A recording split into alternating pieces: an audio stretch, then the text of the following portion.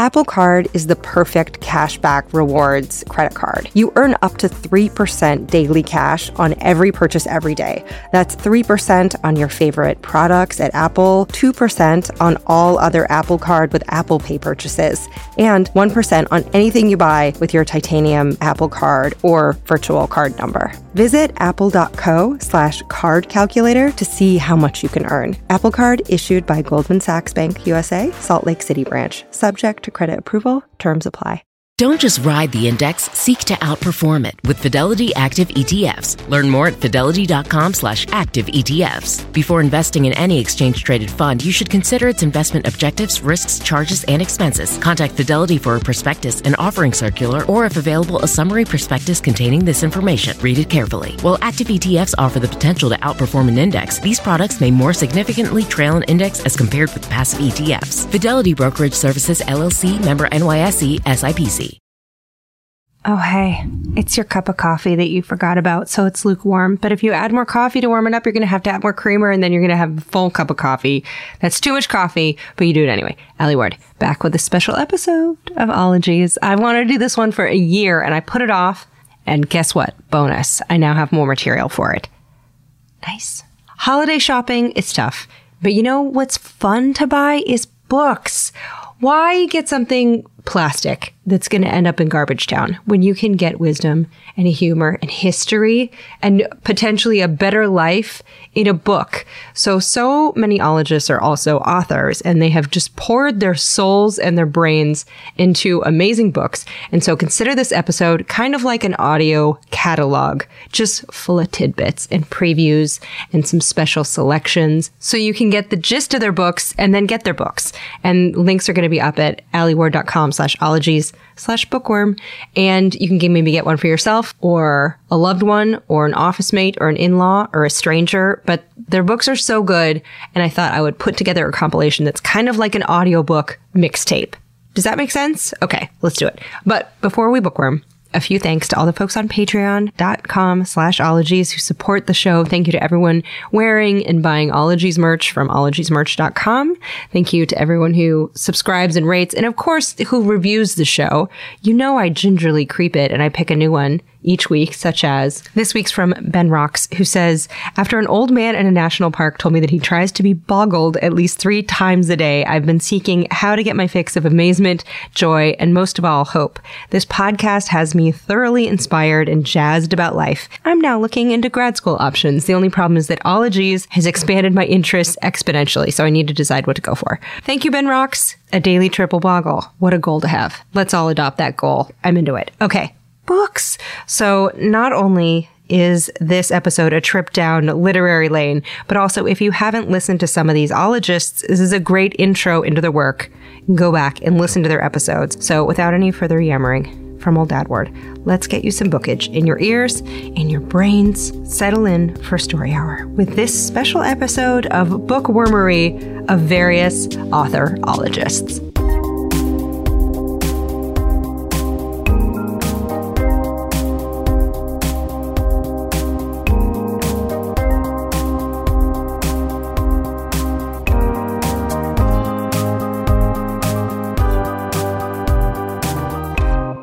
Okay, so this episode, it's originally airing, this is December, we're in December, and earlier this summer we had on architect and cabinologist Dale Molfinger. Oh, I love him. And now that it's cozy and snowy in the Northern Hemisphere at least, let's hear an excerpt from the book, Cabinology, a handbook to your private hideaway, which is Taunton Press, published 2008. You're going to feel hygge as hell. You're going to get cozy as a mofo. You ready? Okay. He writes, this book of all things cabin will help you mold your dreams into the reality of that glowing fireplace, that pre-dawn aroma of freshly brewed coffee, and to the pitter-patter of your loved one just rousing overhead in the loft. He writes, in the early 1960s, I went with a college pal to his parents' cabin in northern Minnesota. I didn't know it at the time, but that's when I became a cabinologist. I was a prairie farm boy who knew something about nature, weather, and the seasons, but when I visited that cabin on Lake Vermilion, my eyes were opened to some of nature's finer points. You know what I mean. The way the night sky out there is ridiculously bright with stars, the deep quiet of the woods before anybody else is up, the smell of wood smoke, the startling tug of a fish on a line. For me, that trip revealed a new world. All the images, feelings, experiences of cabin life sank in deep and never left me. I was hooked, and I wanted a cabin of my own. I'm an architect in Minnesota, he writes, where if you're nuts for cabins, there are worse jobs to have and less advantageous places to live. Years ago, not long out of school, I designed and built a cabin for my young family, just an hour from our Minneapolis home. It was simple and practical and not much more than a screened-in sleeping porch in the woods without a house attached. But it let us get away from the traffic and television for a weekend or for a week and live simply live. It wasn't the tiny cabin, but nature, weather, the seasons, at least spring, summer, and fall when we used it, that drew us out there. Covered from the rain, we read to each other and played checkers under the rattling roof. When the sun came out, we hunted mushrooms and scanned the poplars for chickadees and waxwings. We went to bed early and got up early. It was a treat. About the same time, I designed my first cabin for a client. It was larger, more complicated, and better equipped than mine, but it taught me that, unlike a lot of city houses, it's rare for any two cabins to be quite the same. Since then, I've designed more than 50 cabins, cottages, lodges, and camps. That's something else I learned. What you call a cabin depends on where in this country you live. And I, as I write this, have several more on the drawing board. Safe to say, I'm hooked on cabins as I was 40 years ago. He writes, my objective is to get you from here, your dream, to there, an actual cabin. I'll share the lessons I've learned while designing, building, and hanging out in cabins all over. When you're finished with this book, you can get started on the real thing. Or maybe the dream will have to remain a dream for a while, until your kids finish college or you win the lottery. That's okay too. I'm ready when you are. So that is Cabinology, is the name of the book, by cabinologist Dale Mulfinger. So now that you're all cozy, let's hear what Dr. Chris Winter of the 2018 two-part Somnology episode on sleep has to say. Here's an excerpt from his book, The Sleep Solution, Why Your Sleep is Broken and How to Fix It, which was published by Berkeley in 2017.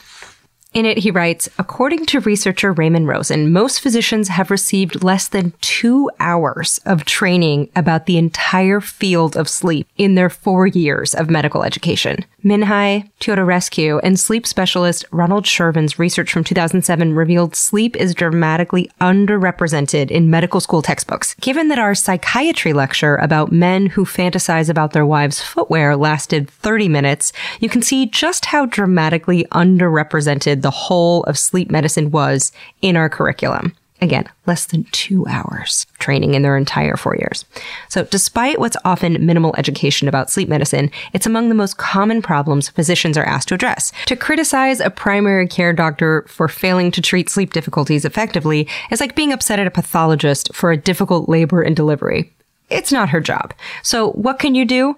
Get smart and quit getting your sleep information from Cosmo, from sleep books that make a simple subject complicated, and from your next door neighbor. It's time for you to stop complaining about your poor night's sleep and throw your misconceptions about sleep out the window. You can understand sleep and why yours ain't working. So gather up your over-the-counter sleep aids and toss them down the drain. School is about to begin. So if you want to get that book and fix your sleep or get it as a gift for someone who struggles with snoozing, put The Sleep Solution by Chris Winters on your gift list. Now, you can raise a glass to good sleep, even though booze doesn't help you sleep. You're going to learn that in his book. But okay, how about mixology? The mixology episodologist, Matthew Biancanello, talked about his own kind of origin story as a cocktail wizard. And this excerpt is from his book, Eat Your Drink, Culinary Cocktails, that was put out in 2016 by Day Street Books. He's also about to release a new book called Oma Cocktail, and I will link that in the episode notes as well. But this is from his first book, Eat Your Drink. He writes, I grew up with an alcoholic mother, and alcohol became a very negative and painful experience for me. I associated it with the ultimate path of destruction, and being behind a bar was the last place I thought I'd find myself. So 1.5 years into mixing cocktails and witnessing the effect I was having on the guests, I understood that I was slowly, one drink at a time, re-scripting my relationship with alcohol. making it something that was beautiful and fresh and needing to be savored. And through this repetition, I intentionally was able to heal my wounds, freeing myself to dive even deeper into my craft. My favorite thing to hear from customers is not that this is the best drink they have ever had, but that they have never had anything like it before. And I hope this book can shatter this myth of mixology a little bit. A lot of my work can look intimidating for the home bartender to do, but my drinks actually follow a simple formula, and the true art and passion come from the individual's choice of ingredients. It is a passion that's reignited every time I stroll the farmer's market or encounter a guest for the first time. I'm very lucky to be around the greatest markets in the world, which consistently surprise me with each season and allow me to stretch my imagination in ways I didn't even think were possible. I hope this book inspires you as much as writing it has inspired me. And again, that is mixologist Matthew Biancaniello from Eat Your Drink, Culinary Cocktails, and his new one out is Oma Cocktail. So Matthew's book makes you thirsty and also hungry. Maybe you can drink some rum out of a pumpkin or just some water. You gotta keep hydrated. What else can you do with a pumpkin? Well, let's ask cucurbitology guest Ann Copeland. Oh, Ann Copeland. Oh, I love her so much. She loves frickin' pumpkins to her core. And after her episode, Cucurbitology, aired this past October, her self-published book, Pumpkin Pumpkin, Folklore, History, Planting Hints, and Good Eating, shot up to the top 10 of the cooking books on Amazon. It made me so happy. So if you're making a pumpkin pie or a stew, or you just want to hug a pumpkin with your whole heart, get all up in her book, Pumpkin Pumpkin. I'm going to read you an excerpt from the introduction. Oh, she's the cutest person alive. It reads, driving along a back road in Virginia one bright October day many years ago with a good friend, I suddenly said, pumpkins! We're coming to pumpkins! My friend seemed confused because I really wasn't familiar with that part of Virginia at all. I had never been there before. But as we rounded a curve, there was a great field of large golden pumpkins. I guess I've always had a special affinity for pumpkins. Pumpkin season has always been more than a time to don masks, carve jack-o'-lanterns, and put out treats for tricksters. It is a season that, in my mind, lasts long beyond the last pumpkin pie of Thanksgiving. The season of the pumpkin is something of a paradox. At a time when many growing things are resting and bare, the pumpkin is at its peak of abundance under the autumn sun. Each year, the selecting of the pumpkin has been one of my special adventures. I never know until I see the just right pumpkin what its characteristics will be. A good pumpkin, I have determined over the years, must always have at least one slight flaw in its otherwise perfect complexion. This much I know each year, although what the flaw will be remains a mystery until I see it. Also, a pumpkin is a berry, so listen to Cucurbitology episode for more on that. It'll blow your gourd. Hey, have you ever grown a pumpkin? Or had one, maybe, on your cabin porch, and you wondered what was gnawing on it while you were sleeping in after a nightcap? Well, if you live in Southern California or you know someone who does, get this next book. It's called Wild LA, Explore the Amazing Nature in and Around Los Angeles. It's put out by Timber Press, just put out this year, 2019, and it's co-written by entomology episode guest Leela M. Higgins. Also, Greg Pauly, Jason Goldman, and Charles Hood all contributed. They all work with my beloved favorite museum, the Natural History Museum of LA County. And this book, Wild LA, needs to be on every shelf in every LA home. It details all the flora and fauna in a city most people do not know is recognized as a biodiversity hotspot, one of the few in the world. It's also just a gorgeous book. It's so handy, so many beautiful pictures. It's great when you want to know like what that flower or lizard or bug is. City wildlife, you guys, it exists. Here's an excerpt from that book. Written in part by Leela Higgins, entomologist.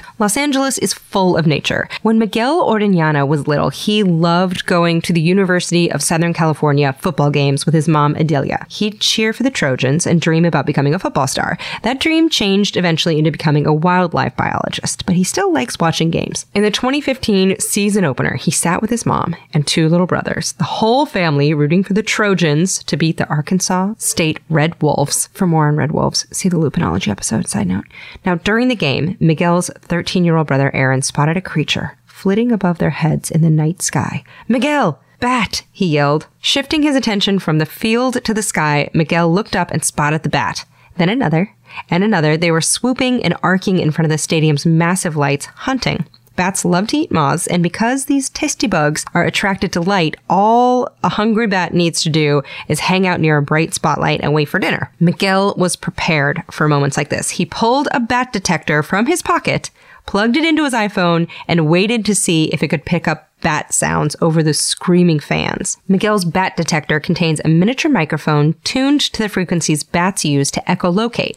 And because each type of bat makes different calls, scientists can use recordings of the calls to figure out which species made them. Back in his office at the Natural History Museum, Miguel used special software to analyze the 105 bat sounds he recorded during the game. Half came from just one species, the Mexican free-tailed bat. Los Angeles County is home to at least 20 different bat species. Most prefer more undisturbed areas like Griffith Park or the Santa Monica Mountains, but the Mexican free-tailed bat is really good at adapting to the big city. It can make a home for itself by roosting inside man-made structures instead of caves. Before 2013, nobody realized that free-tailed bats spent time near Exposition Park, but thanks to Miguel and his brother, we now have a better understanding of how these animals interact with our city. The bats at the football game are a good reminder that wildlife can be found anywhere. There's no line where nature stops and city begins. Nature can be found under your sofa, where an alligator lizard has snuck in and cornered a cricket,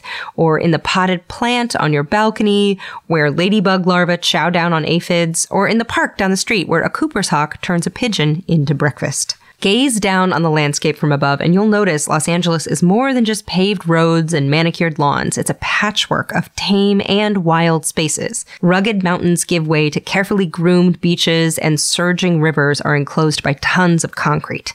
Oak trees, hundreds of years old, rest beside newly laid soccer fields. As you'll see, it's not just bats who find a way to thrive in this patchwork landscape. Of course, we're going to hear more from chiropterologist Merlin Tuttle, but that was an excerpt from Wild LA. Now, what about snakes? Do you hate them? Do you know somebody who hates them?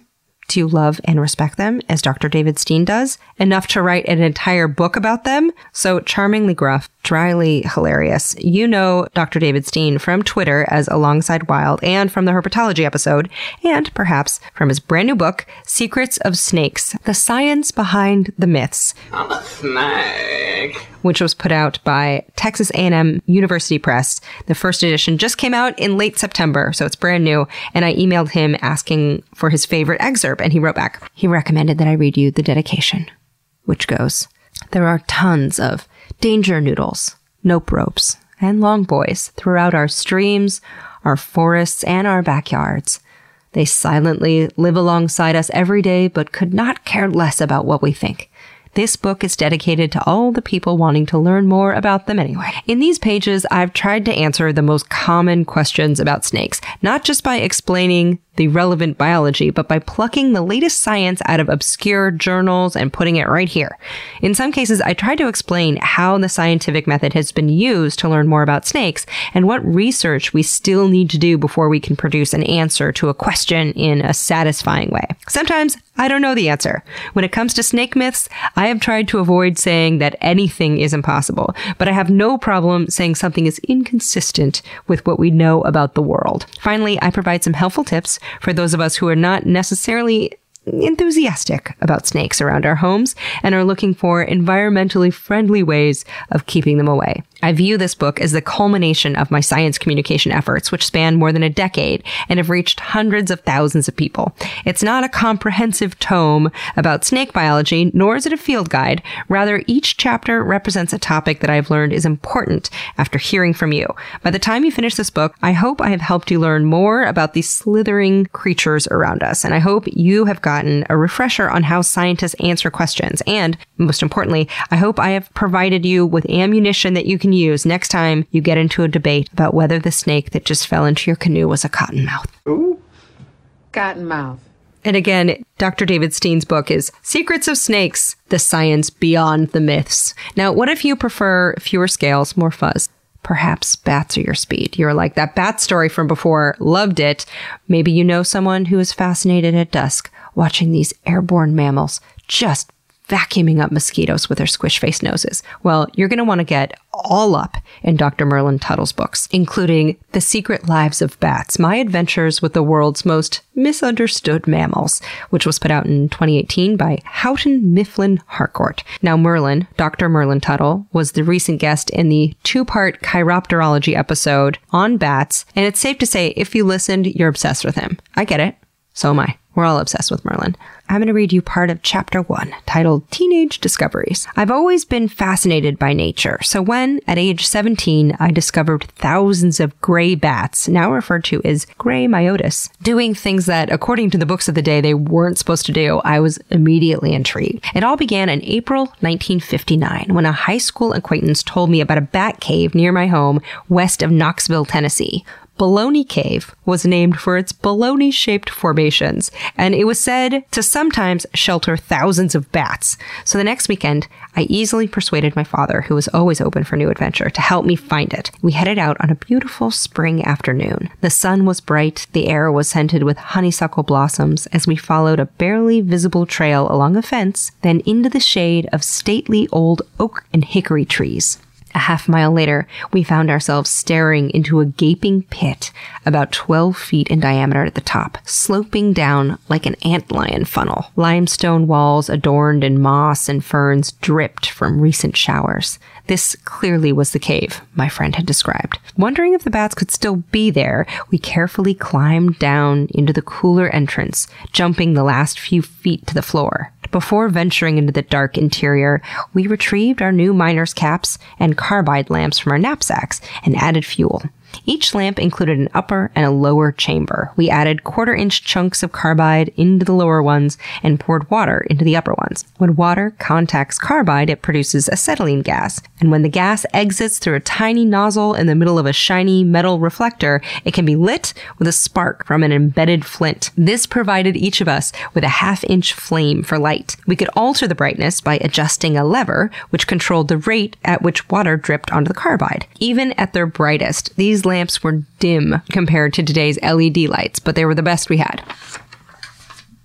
After allowing our eyes to adjust to the yellowish glow of our lamps, we began to look around, first noticing a room the size of a small bedroom on our left. It was strewn with old moonshine still paraphernalia, broken mason jars, and parts of wooden barrels. The ceiling was smoke-blackened from the distilling process. Far more concerned about finding bats, we would later regret having assumed that moonshine stills in Baloney Cave were limited to the far distant past. This was our first venture into a cave. My father led the way, and we stepped carefully around slick spots on an uneven floor. Our hands often supported us against the moist limestone walls. After going by several side passages, my father exclaimed, "Wow! Look at this!" We were just entering a room the size of a 2-car garage, which our dim lights barely covered. Along one side, baloney-shaped formations ran down a wall into a pit. Because the bottom was beyond the reach of our lights, it seemed endlessly deep. "I sure hope the bats don't live beyond that," I commented, pointing into the chasm. You'll have to pick up The Secret Lives of Bats to hear what happens next. But Merlin also recommended a short graph from the introduction, which reads, "In the following pages, I will share highlights from a lifetime of thrilling adventure and scientific discovery, covering every continent where bats live. From moonshiner standoffs to close encounters with tigers, cobras, and poachers, and bats as cute as any panda and as strange as any dinosaur, tiny bumblebee bats to giant flying foxes. Follow along, and I hope that through my adventures, you too will become passionate about bats." So that is The Secret Lives of Bats by Merlin Tuttle from the chiropterology episode. He is a treasure. So, okay, let's say that you love mammals, but specifically the ones that live indoors with you. So cynologist and animal trainer Brandon McMillan has dedicated his whole life to rescuing doggos, and his book is called Lucky Dog Lessons, Train Your Dog in 7 Days. It was put out in 2018 by Harper One. And in it, he talks about his history with dogs. But first, let's take a quick break to hear about some sponsors of the show who make it possible to donate to a charity each week. And this week's recipient is chosen by me, and it's 826LA.org. And 826LA is is a nonprofit organization dedicated to supporting students with their creative and expository writing skills and to help teachers inspire their students to write. So 826LA provides after-school tutoring, evening and weekend workshops. They have in-school tutoring, help for English language learners, and assistance with student publications. So that donation was made possible by some sponsors, which you may hear about now. KiwiCo. You know I love KiwiCo because making stuff and learning while you do it the best way. And KiwiCo is great. They deliver seriously fun learning for kids of all ages. They have these hands-on projects and activities, and each month kids receive crates that are engaging and that introduce them to things like science and technology or concepts in art. And I love that all the things you need are in there, so you're not going to be running out to the store to get pipe cleaners. You're not going to run out of glue or something. And KiwiCo tests these crates with professionals and with kids to make them the best they can be. There's so many different projects depending on what your kiddo's interested in, what age or grade level they're at. You can discover the science of magic. You can engineer a domino machine. These make great gifts. I have given these to so many kids. And I also like that there's no commitment, so you can pause or cancel crates anytime. So redefine learning with play. You can explore projects that build confidence and problem-solving skills with KiwiCo. Get 50% off your first month on any crate line at KiwiCo.com with the promo code OLOGIES. So that's 50% off your first month at KiwiCo.com, promo code OLOGIES. They're going to love it. Did you know that Fast Growing Trees is the biggest online nursery in the U.S. with more than 10,000 different kinds of plants and over 2 million happy customers in the U.S.? You can grow lemon, avocado, olive, or fig trees inside your home on top of the wide variety of houseplants available. Fast Growing Trees makes it easy to order online, and your plants are shipped directly to your door in 1 to 2 days. And along with their 30-day Alive and Thrive guarantee, they offer free plant consultation forever. Available 24/7, you can talk to a plant expert about your soil type, your landscape design, and they curate thousands of plants. They got climates, they got locations. I am stoked about this because I've wanted a fig tree for so long, and I'm like, I don't know where to get the fig tree. I'm not quite sure where to plant it in the yard. And I went to the Fast Growing Trees website and I was like, boom, I'm in zone 10. This fig tree would work well for me. Done. And right now, they have some of the best deals online, like up to half off on select plants. And listeners to our show get an additional 15% off their first purchase when using the code OLOGIES at checkout. That's an additional 15% off at fastgrowingtrees.com using the code OLOGIES at checkout. Fastgrowingtrees.com, code OLOGIES. Offer is valid for a limited time. Terms and conditions may apply.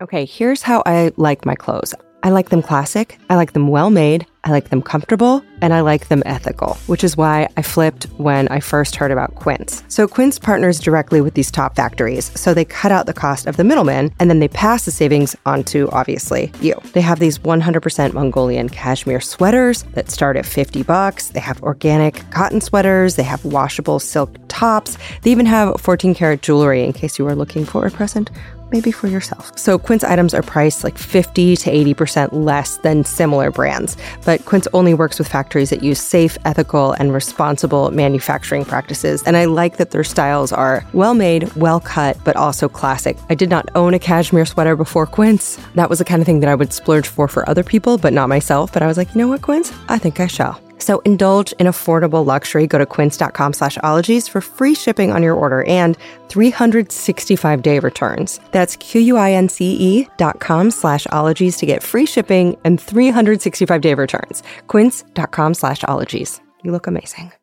How you doing on that D, that vitamin D? Could be better. I feel ya. Some of us are coming out of a winter. I don't know how much outside time you get. I don't know how your vitamin D is dietarily, but I know a lot of people, including myself, especially women over 18, 97% of us not getting enough vitamin D from our diet. Ritual's like, how about I help you? They're a clinically backed multivitamin. So skeptics, here's a multivitamin that's like, yeah, we use science to formulate this. I think you're going to like it. Ritual multivitamins are vegan. They're gluten and major allergen free. I also like that Ritual is a female-founded B Corp. So they're doing good for the health of people and the planet. Ritual multivitamins are also gentle on an empty stomach. I like that when I open mine, they have kind of a minty essence. I've got Ritual vitamins in my belly right now, to be honest. I take them every day. They have kind of a lava lamp look with oil and beads inside. I also have their melatonin caps at night when I need to go, bye-bye, Z's. So no more shady business. Ritual's Essential for Women 18 Plus is a multivitamin you can actually trust. And get 20% off your first month for a limited time at ritual.com/ologies. So start Ritual or add Essential for Women 18 Plus to your subscription today. So that's ritual.com/ologies for 20% off. Okay, back to the book, Lucky Dog Lessons, Train Your Dog in 7 Days by Brandon McMillan. In it, he writes, let me back up a little bit to how dogs in particular became such an important part of my life. When I was 22, I had a life-changing experience. I read the statistics on shelter dogs in America and learned that every year in the United States alone, over 1 million dogs are euthanized because they can't find homes. That's 1 million. That's a lot of dogs. And they're not dying in some far-off place we've never heard of. It's happening right here in our own cities and suburbs.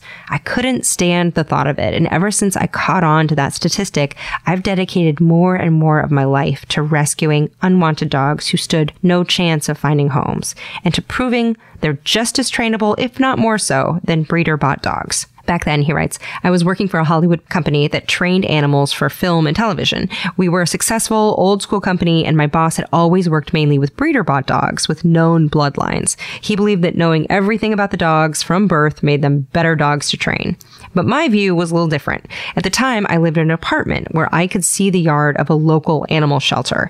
Every day, after working with my company's stable of purebred dogs, I'd go home and look out my window and see some of the same breeds, German Shepherds, Rottweilers, Chihuahuas, Pit Bulls, and others, all at this shelter. And at first, I was annoyed by the never-ending barking, but after reading the stats on shelter dog deaths, I came to the sickening realization that those dogs were living on borrowed time. Many were destined to end up among the million. The knowledge ate at me and inspired me to take action. My plan was simple, even if it was a little ambitious. I'd rescue dogs who stood no chance of finding a home and turn them into movie stars. I went to my boss and I asked if I could rescue one dog to train for the business. After a debate, which turned into an argument, he agreed on one condition. My job was on the line if I failed. The next day, I went to a shelter in LA that had one of the highest mortality rates in the Southwest. This was the Shawshank of shelters, a cold and outdated facility that had seen its funding stripped away by city budget cuts. It was bursting at the seams with dogs, and animals there had a greater chance of getting euthanized than of finding homes. As I made my way down the row of kennels, I spotted a young Rottweiler named Raven. She seemed sweet, had a good attention span, and was more interested in me than all the distractions around her. I adopted her out of the shelter that day and I took her home. Raven had a few issues to work out, but after a couple of months of intensive training, she went on her first job, a music video for Outkast. Raven knocked it out of the park. The director told me my dog performed better than the humans did that day. How dare you? After that, Raven went on to become the most booked dog in the company. I didn't just get to keep my job. I got a green light to grow the company's pack with more shelter dogs. Like Raven, my new rescues also went on to become obedience scholars, proving that shelter dogs aren't damaged goods. They are hidden treasures with an ocean of untapped intelligence and loyalty. From then on, everything changed for me. I advocated for rescue dogs for every job, and I also started helping people find shelter dogs who would be good matches for their families, then training the dogs specifically to meet the needs of their new homes. So for more on saving shelter dogs and training them, that was from Brandon McMillan, cynologist, dog trainer's book, Lucky Dog Lessons, Train Your Dog in 7 Days. As I record this, I have a snoozing little shelter dog right next to me. Huh, Grammy? She's just snoozing away. My pup Grammy is 7 and she was from a high kill shelter and she's just the sweetest thing, even though she threw up in my hands the other day. That's okay. It happens to the best of us. Okay, maybe you're not a dog person. That's okay. Cat people, I see you. I love you. Felinologist, Dr. Michael Delgado was on early, I think January 2019 this year. She was sharing her wisdom about kitties, and she's an expert in cats. She co-wrote the book Total Cat Mojo, The Ultimate Guide to Life with Your Cat, that was put out in 2017 by Tarcher Pedigree, and co-written with famed cat dad, Jackson Galaxy. If there is a cat lover in your life, this book and that Felinology episode are just like required reading, listening. Oh, you will never look at a cat the same. And in Total Cat Mojo, she writes, while the case could be made that dogs find comfort and security in the guardian-companion training dynamic, cats do not.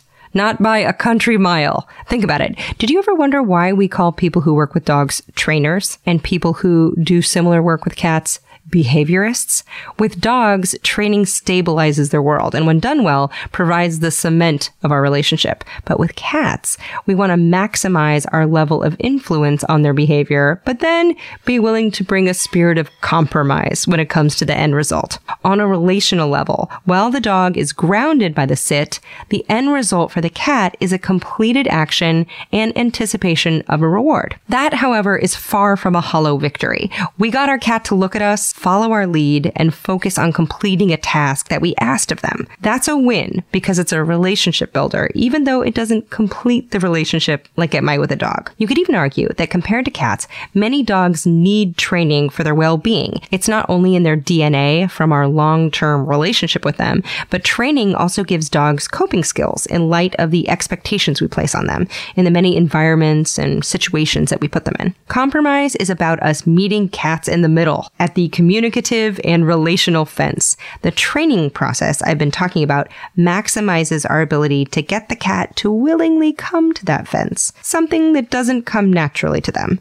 Don't expect to change them in the way that training would change a dog. Maximize and compromise is the mantra that reminds us of what a cat win looks like, which is to say that both parties will have an equal say in the outcome. It's a cat thing.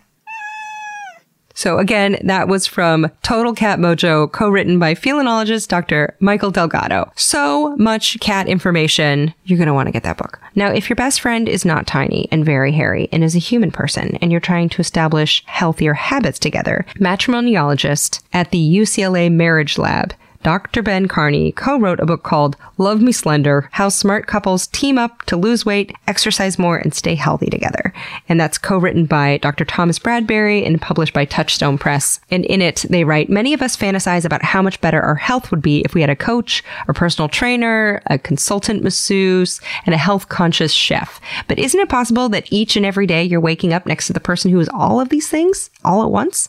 Millions of us have a loved one right by our sides who can encourage us to make great choices about the foods we consume and the exercise we get. Our boyfriends, girlfriends, spouses, and partners have the potential to make the pursuit of health far easier than it would be without their support. Eating right takes extra energy and time, but our partner can share and ease the burden of shopping, preparing, cooking, and cleaning that healthy eating sometimes requires. In short, what looks like an impossible task for us as individuals may be far more accessible when we team up with our closest partner. So perhaps in the new year, you and your sweetie are planning to get jacked, just ripped, or stick to a keto or a vegan or a low FODMAPs diet, and you just need some teamwork prep. Maybe you're like, I'm already jacked, or I have no interest in being slender. Perhaps you'd like to know more about criminal justice with the Victimology episode's amazing Dr. Callie Renison, who co-authored the book Introduction to Criminal Justice, Systems, Diversity, and Change, alongside Mary J. Doge. I'm going to read you an excerpt from the introduction of this book, which is the textbook about criminal justice. She writes, crime in the criminal justice system commonly are sensationalized in the books we read, the television shows we watch, and the gruesome headline news stories we see daily. The real stories in the criminal justice system can be complex, and each case touches individuals in far-reaching ways. The goal of this book is to demonstrate how the system works in reality and to familiarize you with the complicated path from first contact with the criminal justice system, whether as witnesses,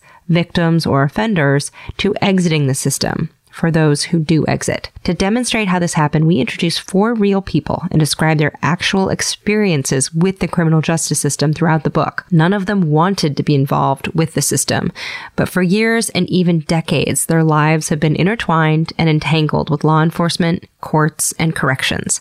For some, if not each one of our 4 case studies, involvement with the system will continue until their deaths. Their true stories related to their cases and experiences are used to enhance and inform the contextual material presented in each chapter. So that is an excerpt from the introduction of Criminal Justice, Systems, Diversity, and Change. And Dr. Callie Renison is also editor of the book Women Leading Change in Academia, Breaking the Glass Ceiling, Cliff and Slipper. That was edited alongside Amy Bonomi. So those are 2 of her books. And if you're interested more in criminal justice and victimology, Dr. Callie Renison from the Victimology episode is amazing. Her work is just really, really incredible. And I cherished meeting her. She was wonderful. So that was Dr. Callie Renison. Let's talk about death. Do you want to? Or rather living and aging on planet Earth. Do you remember biogerontologist Dr. Caleb Finch? He was the guy who studies aging. And I thought he hated me until the last 5 seconds of the interview. And then he was so nice. He was like, that was great. Anyway, but he's written so many books. One of them is The Biology of Human Longevity, Inflammation, Nutrition, and Aging and the Evolution of Lifespans. That was put out in 2010 by Academic Press. And in it, he writes, aging is a great scientific mystery. For 4 decades, I have been fascinated by the possibility of a general theory addressing genomic mechanisms in the continuum of development and aging in health and disease. I was fortunate to learn some pathology as a graduate student at the Rockefeller by 2 masters of in the gross necropsy, Robert Leader and John Nelson, who taught me firsthand to use tweezers and scalpel to see clues to pathology from the texture and color of tissues and fluids. Peyton Rouse made a chilling comment after my thesis lecture to the effect of, Finch, I don't see why you're wasting your time on the subject like aging. Everyone knows aging is only about vascular disease and cancer. He may yet to be proved right. He goes on to say that in his book, I will try to indicate the level of certainty in evidence being considered and not try to explain too much. Again, that was from biogerontologist Dr. Caleb Finch's book, The Biology of Human Longevity. Now, let's keep on the topic of the brain and how it makes us view our own BODs. Dr. Sari Shepard from the Sports Psychology episode is working on a new book that she says should be done in August if all goes according to perfect timing, but she'll let us know when it hits the stands in real time. That new book of hers is called The Sports Psychology Skills Primer, but she's also an expert in disordered eating and athletes and has published a book, 100 Questions and Answers About Anorexia Nervosa, and she shared a few passages that might be of help. She says each of the following is a misconception or myth surrounding nutrition, body weight, and sports performance. Myth: if someone's coach says that an athlete has to lose more weight, it must be the right thing to do. Reality: coaches can be a great source of support and motivation. However, decisions that affect medical health should be made by, or at least in consultation with, a physician. Well-meaning coaches may put undue pressure on an athlete by making comments about weight and may indeed be misinformed about the relationship between body weight and sports performance. Myth: daily training is necessary to maintain athletic performance. Reality: actually, muscles need days without exercise in order to refuel and recover. Taking a day or 2 off from training does not decrease performance and may in fact have performance benefits. So that was from Dr. Shepard's book, 100 Questions and Answers About Anorexia Nervosa, and that was put out in 2009 by Jones and Bartlett, and her new book, The Sports Psychology Skills Primer, will be out probably 2021. She'll let us know. Now, on the topic of body image, the amazing psychologist Dr. Renee Engeln from the Colology or Beauty Standards episode has a book called Beauty Sick: How the Cultural Obsession with Appearance Hurts Girls and Women. This was put out by Harper in 2018, and her book is on Amazon. It's also available at indie bookshops, so track it down locally if you can. Here is an excerpt from Beauty Sick. Beauty sickness is what happens when women's emotional energy gets so bound up with what they see in the mirror that it becomes harder for them to see other aspects of their lives. It starts surprisingly early, as soon as young girls are taught that their primary form of currency in this world involves being pleasing to the eyes of others. Although we hear the most about beauty sickness in young women, it's a malaise that affects women of all ages. You can't simply grow out of it. You must break free with deliberate intent and perseverance. Beauty sickness is fed by a culture that focuses on women's appearance over anything else they might say or do or be. It's reinforced by the images we see and the words we use to describe ourselves and other women. Those who shame women for their appearance feed beauty sickness. Those who praise girls and women only for how they look do the same. We should not be surprised at how many women struggle with beauty sickness. We have created a culture that tells women the most important thing they can be is beautiful. Then we pummel them with a standard of beauty they will never meet. After that, when they worry about beauty, we call them superficial. Or even worse, we dismiss their concerns altogether, saying everyone is beautiful in their own way, and admonishing them to accept themselves the way they are. If you can imagine a world where girls and women are less objectified and do less self-objectification, you'll see a world where everything has changed. We would do different things. We would feel more ourselves and less defined by how much others enjoy looking at us. Our money and time would be spent differently. Our bodies would be healthier. Depression and anxiety might be less common or less severe. It's time to focus on looking outward rather than being looked at. There's a lot to see out there in the world. There's a lot of work to be done. And if that passage moved you, I highly encourage you to listen to the 2-part Killology episode from the summer of 2018. Whoo boy, real life changer. In the second part, I read letters from all genders, all backgrounds, and in it we really learn that the stories we hear about ourselves and that we tell ourselves can be so painful and really need retelling.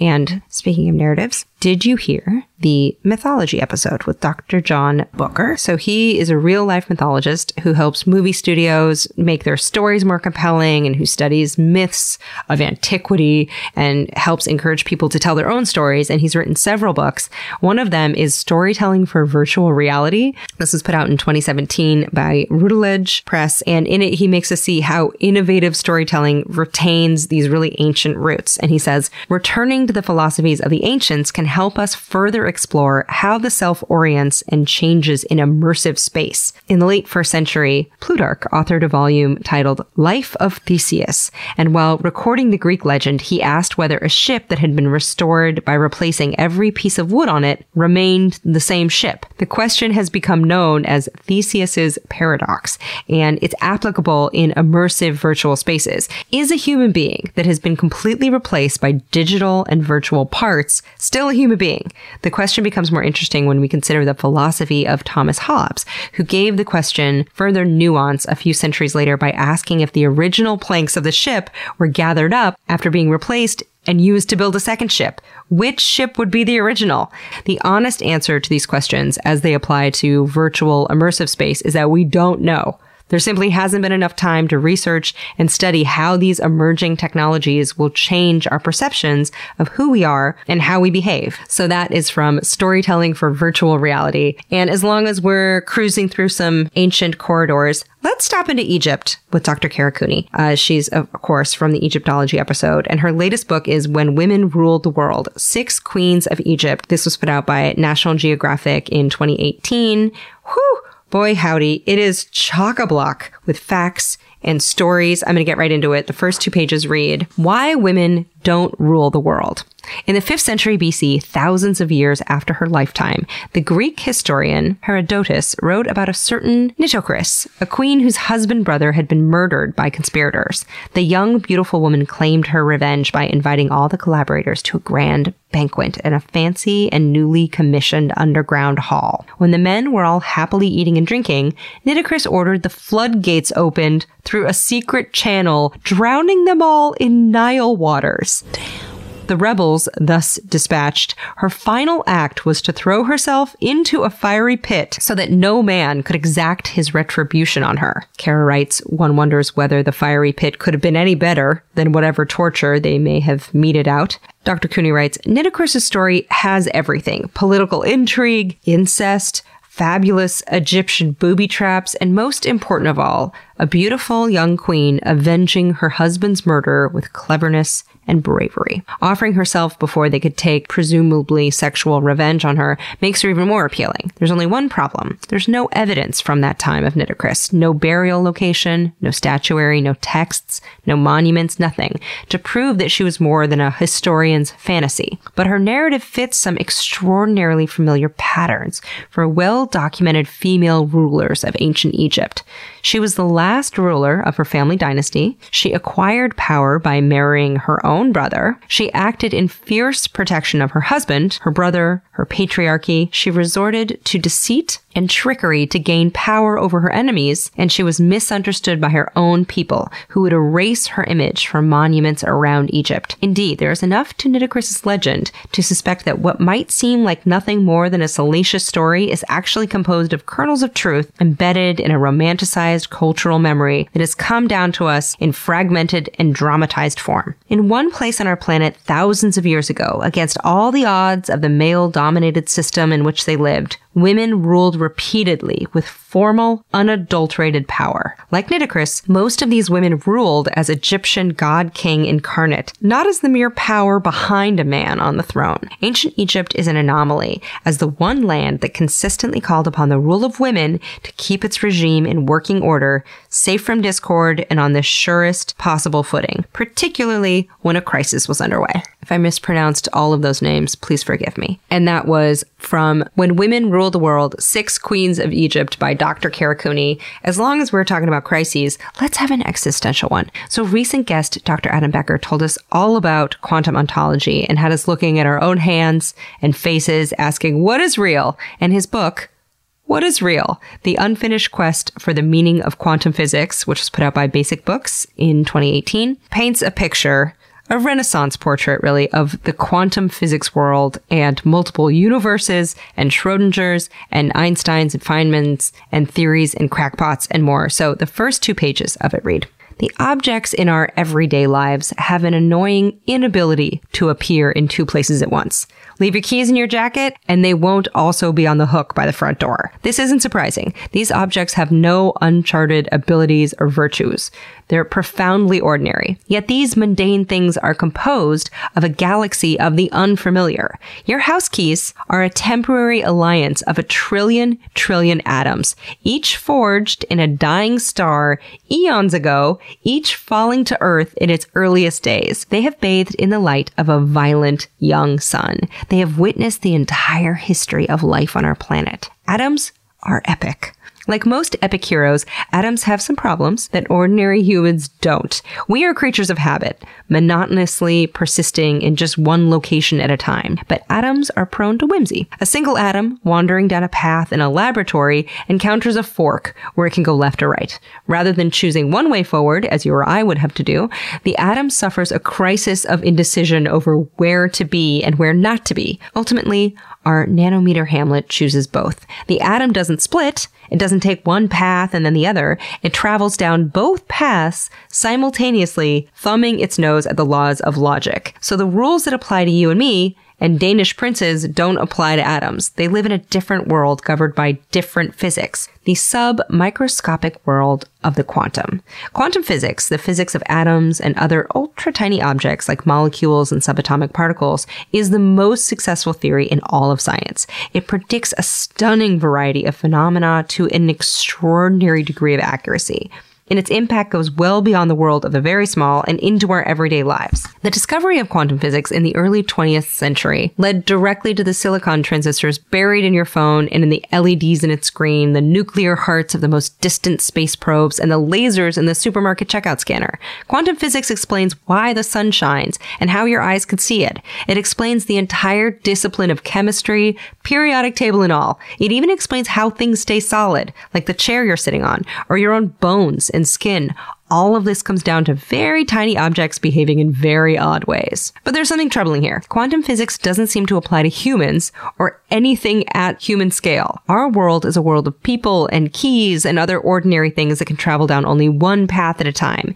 Yet all the mundane things in the world around us are made of atoms, including me, you, and Danish princes. All those atoms certainly are governed by quantum physics. So how can the physics of atoms differ so wildly from the physics of our world made of atoms? Why is quantum physics only the physics of the ultra-tiny? The problem isn't that quantum physics is weird. The world is a wild and woolly place with plenty of room for weirdness. But we definitely don't see all the strange effects of quantum physics in our daily lives. Why not? Maybe quantum physics really is only the physics of tiny things, and it doesn't apply to large objects. Perhaps there's a boundary somewhere, a border beyond which quantum physics doesn't work. In that case, where is the boundary, and how does it work? And if there is no such boundary, if quantum physics really applies to us just as much as it applies to atoms and subatomic particles, then why does quantum physics so flagrantly contradict our experience of the world? Why aren't our keys ever in two places at once? So to have an existential crisis and get your mind blown by the physics of the ultra-tiny, read What is Real? The Unfinished Quest for the Meaning of Quantum Physics by Dr. Adam Becker, who of course was the guest in the Quantum Ontology episode very recently. Now, speaking of astrophysics, I know you all love Dr. Katie Mack. She just announced that her book, The End of Everything, Astrophysically Speaking, is due out next summer. I asked if she had anything she could share, and she said, I don't actually know what the rules are about releasing bits of the text, but here's a sentence about it. It's a book for anyone who's ever looked at the big, majestic universe out there and wondered, what happens next?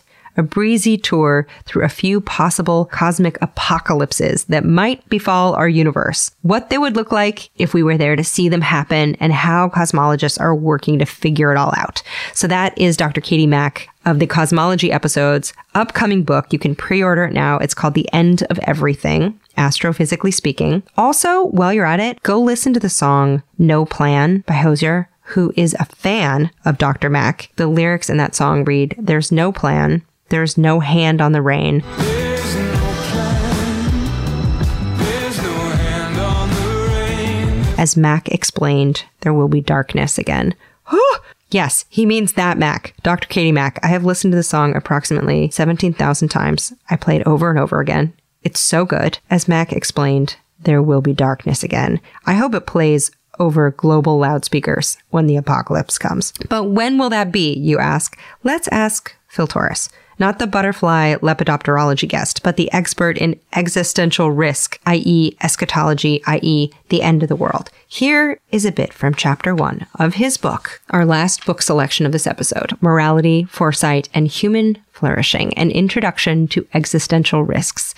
This was put out in 2017 by Pitchstone Publishing. And in it, he writes, one can make a very strong case that humanity has never lived in more peaceful times. According to the Harvard polymath Steven Pinker, violence has been declining since humanity struggled as hunter-gatherers in the Paleolithic roughly 12,000 years ago. This trend has continued through the 20th and into the 21st century, despite the 2 world wars, Korean War, Vietnam War, Second Congo War, also known as the African World War, and rise of global terrorism. We find ourselves in the midst of what historians call the Long Peace, a period that began at the end of World War II and during which no 2 superpowers have gone to war, and what Pinker tentatively dubs the New Peace, which refers to organized conflicts of all kind, civil wars, genocides, repression by autocratic governments, and terrorist attacks having declined throughout the world since the Cold War concluded in 1989. Now, if you choose when you would like to live in human history since our debut in East Africa some 200,000 years ago, the most reasonable answer would be today, at the dawn of the 21st century, no question. But there is a countervailing trend that tempers the good news presented by Pinker's historical analyses. We might also live in the most dangerous period of human history ever. The fact is that our species is haunted by a growing swarm of risks that could either trip us into the eternal grave of extinction or irreversibly catapult us back into the Stone Age. Just consider that humanity has stood in the flickering shadows of a nuclear holocaust since 1945, when the United States dropped 2 nuclear bombs on the Japanese archipelago.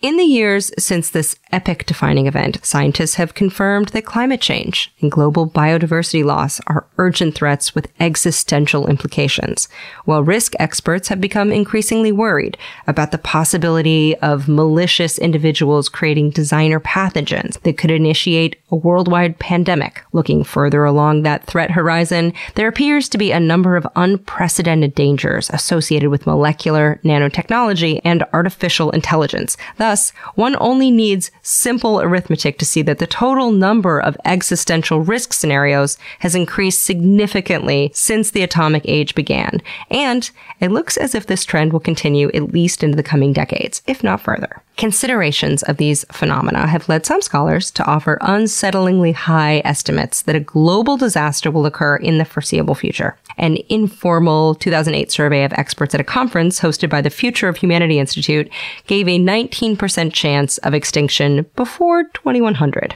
And the cosmologist Martin Rees writes in a 2003 book that civilization has a 50-50 chance of surviving the present century. To put this in perspective, consider that the average American has a 1 in 9,737 lifetime chance of dying in an air and space transport accident. It follows that according to the FHI survey, the average American is at least 1,500 times more likely to perish in a human extinction catastrophe than a plane crash. That, of course, is an excerpt from eschatologist, apocalypse expert Phil Torres. So that's a good news. If you're traveling for the holidays, don't fret about the flight. Your relatives' political views might be more likely to do us all in.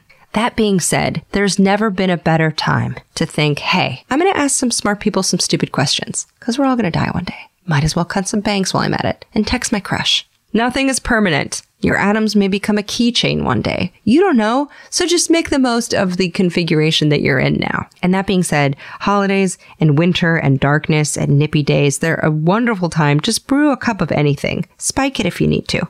Curl up in some kind of worn out wingback chair with a throw blankie and dive into the brain of an ologist through the pages of a book. So links to all of these books are up at alieward.com/ologies/bookworm. You can order most of them online, sure, but consider calling around maybe to a few bookstores, see if they have them on hand. But no matter how you get them or gift them or read them, I hope they open up your world a little more and make you take advantage of the present moment you're in, the person that you are.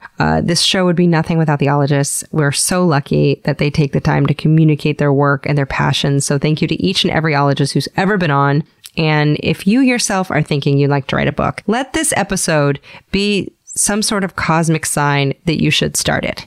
Maybe it's a collection of short stories. Maybe it's the memoir of a very surprising life history, nonfiction about your work. Maybe you want to write a mystery or a romance novel. All of these ologists are authors and writers and published. So let them inspire you. Just write. Let Adam Becker's advice to you resonate. He said in the Quantum Ontology episode, I decided, okay, the only way that I'm going to get through this is if I plan it and then just only pay attention to whatever's in front of me, because I can't write 90,000 words. But I can write 600 words a day. And if I do that for a while, eventually I'll have 90,000 words. So the world is a beautiful, scary, wonder-filled place. And if you have a story to tell, I hope you tell it.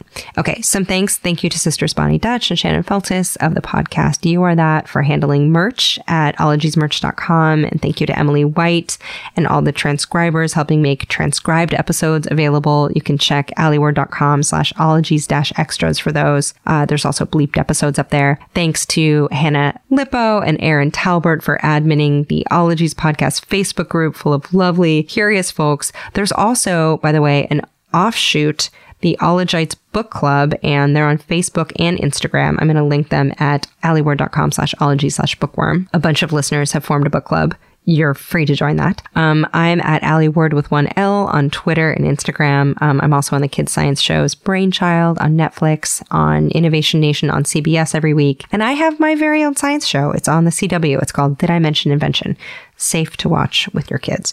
Ologies is on Instagram and Twitter at Ologies. And also thank you to the lovely Stephen Ray Morris, who helps cut these episodes together. He's getting this up on a quick turnaround because I was battling a migraine yesterday. So thank you, SRM. The theme music was written and performed by Nick Thorburn of the band Islands.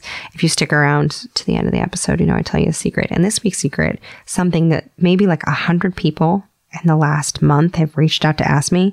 So if it's been driving you crazy, yes, that is my voice on a grocery store commercial. Apparently, they were trying to cast like a friendly voice for it for a while. And then one of the ad execs is an ologite. And so they were like, ask Dad Ward if she'll do it. So it's been a fun little side gig.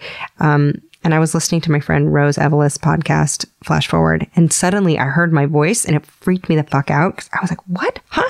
And I realized that it was my grocery store ad running on her podcast.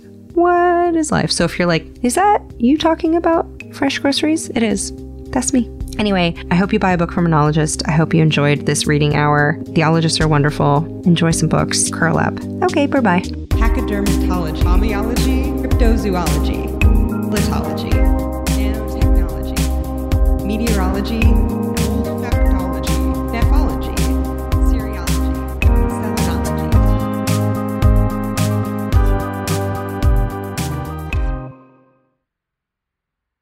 I like big books and I cannot lie. Informative or sci-fi.